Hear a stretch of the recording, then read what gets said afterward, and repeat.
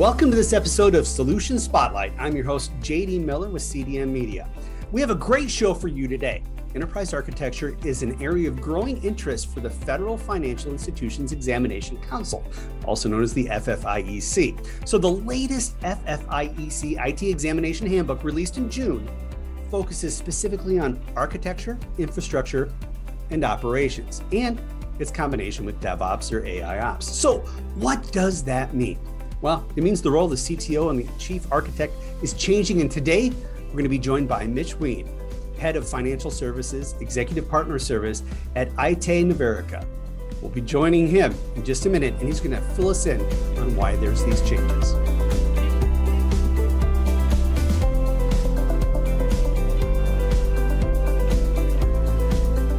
As many of you know, revenue-generating initiatives remain the top priority for architecture teams, followed by cloud, microservices, AI, machine learning, zero trust, and expanded use of APIs across the enterprise. So when you're looking at that, as the head of architecture, infrastructure, and operations, along with DevOps or AIOps, are you ready? Today, we're going to be joined by Mitch Ween, head of financial services, as I mentioned a bit earlier, from IT Novarica. And I got to dive in here real quick, Mitch. Thank you so much for joining us, first of all. Oh, thank you very much. Thanks for having me, JD. So we talked in a previous podcast around really big changes that continue to happen for technology leaders. This is one that is really kind of interesting for a lot of organizations because back in June, when these standards came out, some of it was new. As you look as new supervision for FDIC firms, a CIO checklist was necessary. It wasn't really there. Tell me a little bit about why you released this. And also, this is a big part of what you guys are doing with an executive partner services too. Absolutely. So thanks again. So, IT Novarica Group was formed earlier this year through the merger of two advisory companies, Novarica and IT. Novarica focused in on insurers, and IT focused in with insurers to a lesser degree, but also banks, securities, and wealth management firms. When we combine those two together, we realized that some of the executive support and research that was being provided through the executive partner services for insurer C-level IT executives was also needed for bank, brokerage house, and wealth management C-level IT executives. And so I'm leading the charge for the firm to build out this service, the executive partner service, for all financial services, excluding insurance, where we have a fully mature practice already up and running. As part of that, we're looking at and scanning the environment to determine what are the most important hot buttons and issues that C-level IT executives like CTOs and heads of architecture have to deal with. And it turns out that one of the most hottest issues out there right now is the change in examination standards. The reality is that if you're in an FDIC regulated institution, which every bank is, you have to be responsive to the review requirements that is placed upon you. So when these folks come in, you need to make sure you're doing what they expect you're doing, and you have that all documented. Now, that's not new. Banking regulations have been around at least since the Great Depression 90, 100 years ago. But I'll tell you what is new. What's new is that regulators are looking at IT architecture.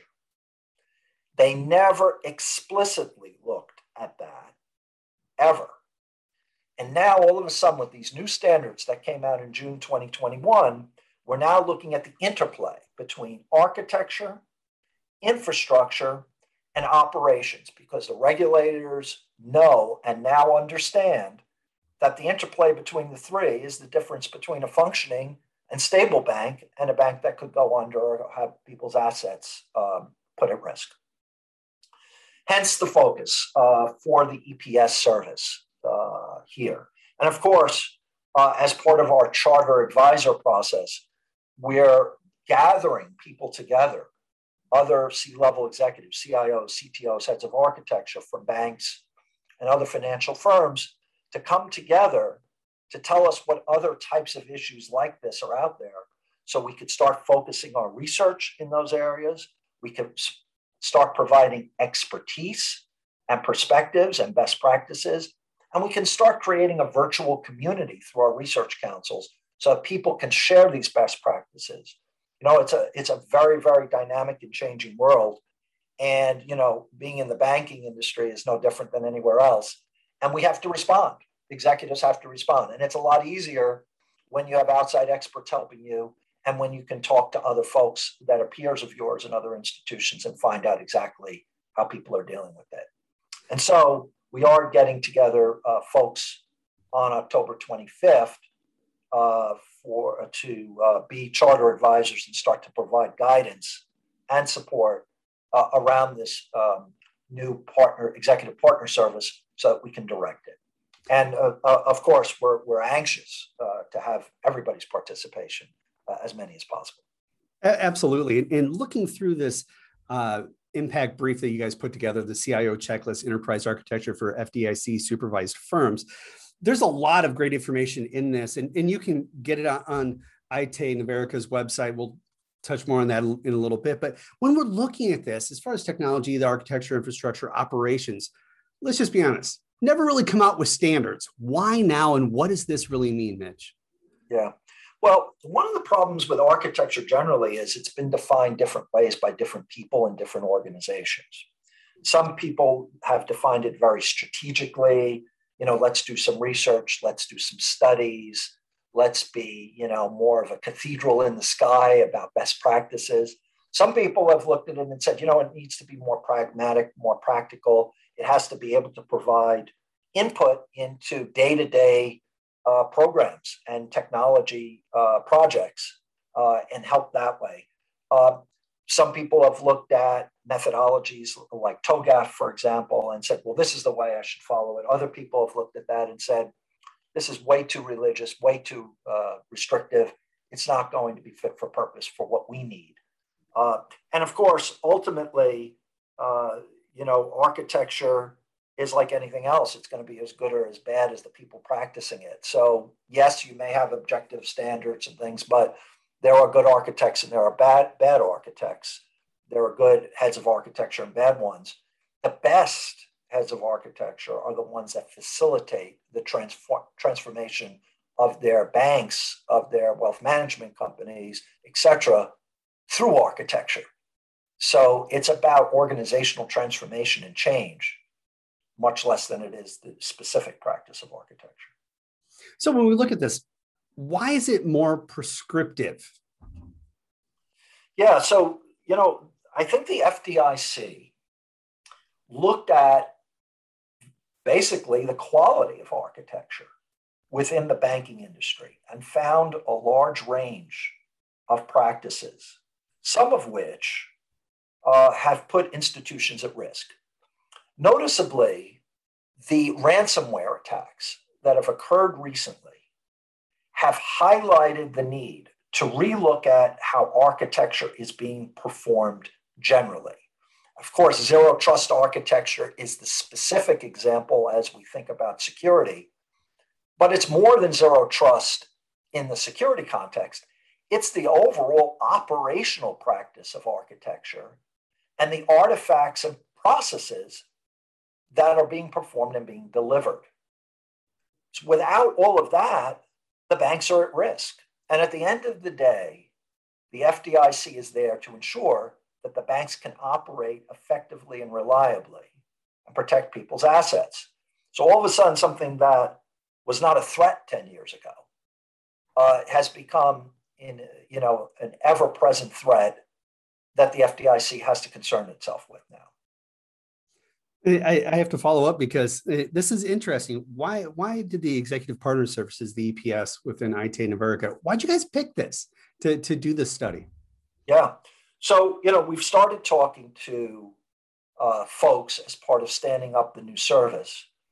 And people are telling us, hey, we want to share best practices. We also want an insight into what's right or what's wrong and how best to be prepared from a regulatory point of view. These new standards are out there. And frankly, we have no track record of how to respond to regulators when they come in and ask questions.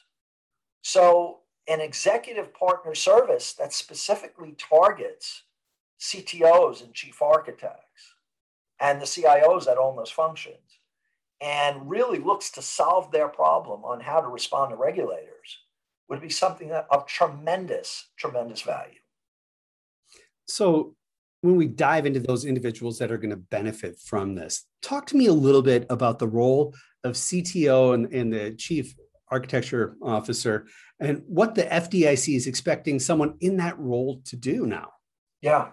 So, there's a couple of elements that the FDIC is saying that a CTO or a chief architect or head of architecture, there's different, names for it, what those folks need to be doing, what they need to be responsible for, and ultimately what they need to demonstrate. The first thing is a common understanding of architecture and language so that there's a standardization of architecture in that bank or in that FDIC controlled institution or regulated institution. The second thing, it has to be able to own the enterprise architectural blueprint. How do all the pieces of the technology connect together to fulfill all of the functions of the bank, whether it be payment processing, loan origination, secured lending, collateralization, trading, and all the rest of the things that banks do. So, this architecture has to be able to provide all of that. It has to be able to provide that in a secured and consistent fashion and in a reliable fashion. So having an enterprise blueprint, also having an alignment of that evolution of that blueprint to the business objectives of the bank. So that as the bank evolves, let's say it wants to evolve its digital offerings, for example, or its payment capabilities, or its facilities in some other way, shape, or form to be more virtual, for example, in what it offers. To the extent it wants to evolve and move forward, the architect needs to demonstrate how that blueprint will go from its current state to its future state and what the roadmap of projects and initiatives will be. So that head of architecture is the owner, is the creator, and ultimately the orchestrator of all of the activities related to building out the bank's technology ecosystem. It also has to look at risk. Banks deal with risk all the time. They deal with financial risk. They deal with security risk. They deal with other types of operational risk. And historically, banks have always been accountable to the regulators for those risks. Well, technology has to provide solutions to the risk, and the architect owns what those solutions are and how they're going to be put together. Another area that the FDIC is looking at is how does the head of architecture communicate to the senior leaders of the bank? What are the challenges? What are the trends? A perfect example here is the emergence of quantum technology. Well, quantum technology will ultimately allow bad actors to break security protocols. And if I'm a bank moving lots of money around, that could be a problem because it could result in theft or manipulation of bank accounts or other types of malicious activity behavior. So quantum as an emerging technology then requires the head of architecture, the CTO, to come up with a response to that. And then, basically communicate that to the senior leaders. It has to also look at the infrastructure and the operations of the bank and look to see how those are coming together with the architecture to be optimized, and also make sure that all the capabilities that are required by operations to support their needs, or the infrastructure, the way it communicates, the way it's put together, particularly now that banks are utilizing a lot of cloud-based services and third-party vendors to facilitate a lot of their functions. Well, that all has to come together. And again, the head of architecture, CTO, owns that and has to be able to communicate that. And then, of course, as any senior leader would, they have to be involved with strategic planning. So how is it going to evolve? How is it going to be funded? Who's going to run it? How does it organizationally get delivered? There's other elements, of course, to all of this that the regulators are going to look at as well. So they're going to look at making sure that the head of architecture understands the security profile with the CISO. How does data work? Particularly, what if data is in the cloud now? How does all that data security, data protection, data categorization work? How is the networking working? How is this service delivery working? Particularly now that many people are receiving banking services remotely vis-a-vis the pandemic. And then finally, what is the structural design of the IT architecture of the bank as it evolves? So for example, if it's putting on new assets, or it's expanding, or it's growing, or if there's an M&A, two banks merge together, how does that all kind of come together? Again, the regulators are looking at all of that, and the role of the head of architecture, CTO, has to cover and demonstrate that. So in the report you put out, in this report, you outline like a key checklist for FDIC supervised firms and really 7 key points. And I'm going to go over those on a high level, but curious your take on this. 1, ensure the key components of an architecture plan. 2, design for open banking architecture principles. 3, leverage APIs and microservices internally and with partners. Incorporate advanced technology, including AI and machine learning. Incorporate a zero trust security architecture. Support agile methodologies, and consider the cloud. So as a CTO, as a CAO, where do I start? And as we look through this checklist, because there's a lot to each one of these. Yeah, there is. I mean, the architecture plan itself is listed first in that checklist. And it's because at the end of the day, all the other items in the checklist are supported by the architecture plan. And all plans, whether it be architecture or anything else, are always about people, process, and technology. What technology you're going to bring to bear? What processes are you going to use to deliver? And what are the people and their capabilities? And so if we think about the principles, we start thinking about process and people. If we think about APIs and microservices, we think about technology. If we think about advanced technology like AI and machine learning, we're starting to think about the future. So that's that whole roadmap and how we're going to get to that future state, which again, at the end of the day, is going to be reflective vis-a-vis the plan.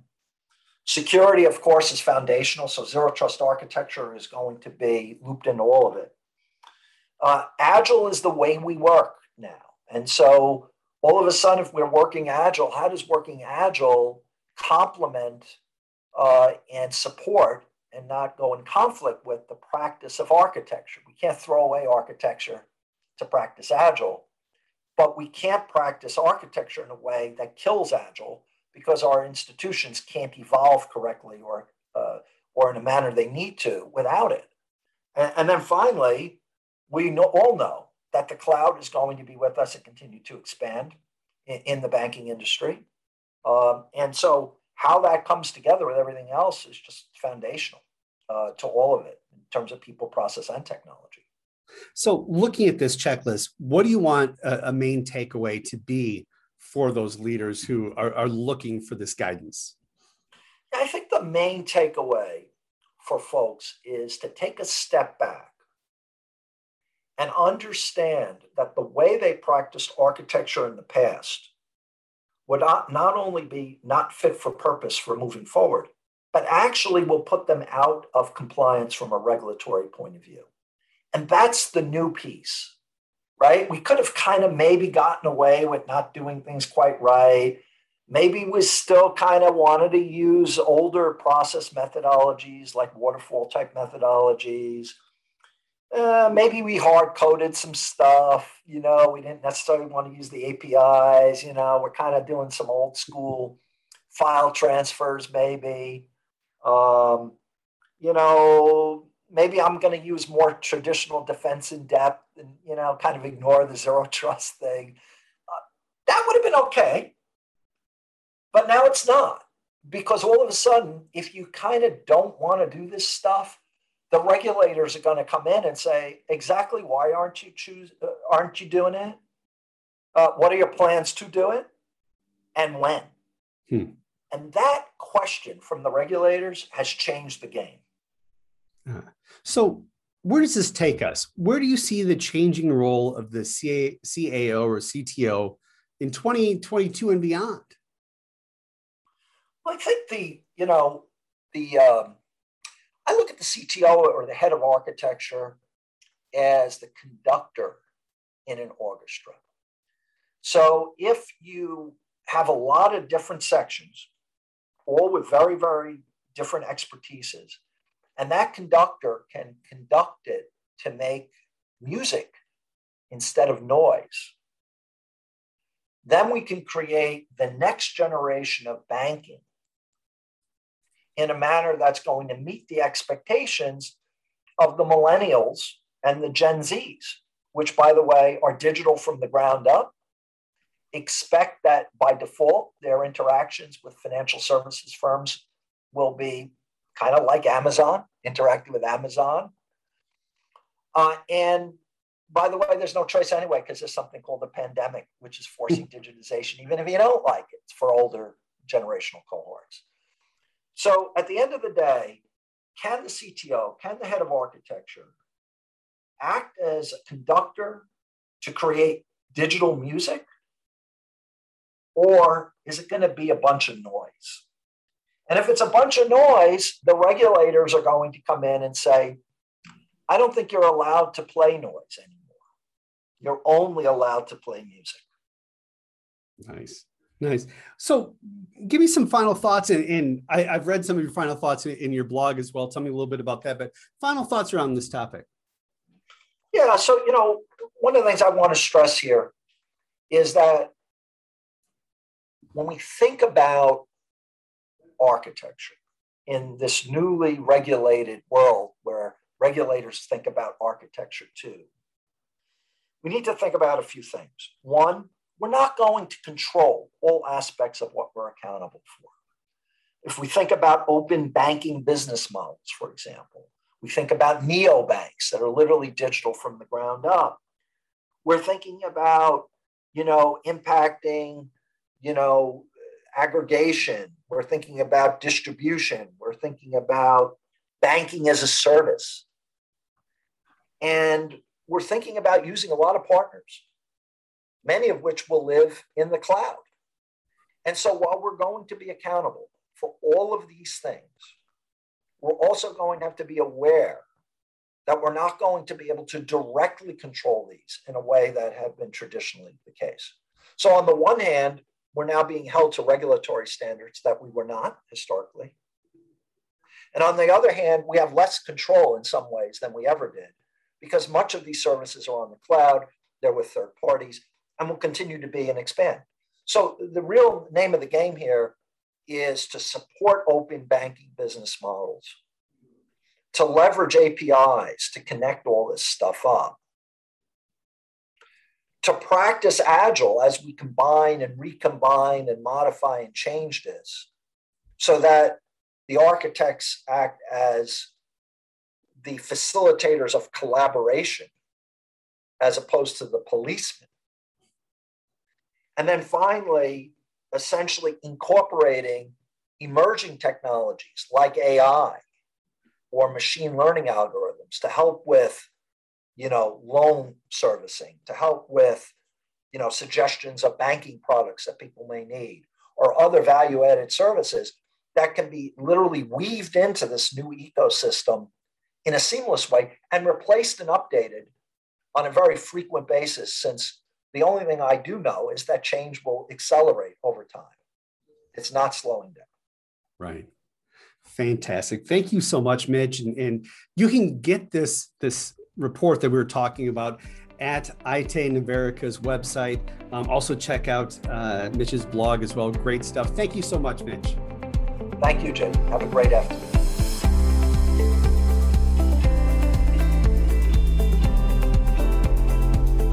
Thanks again to Mitch for joining us for this episode of CDM Media's Solution Spotlight.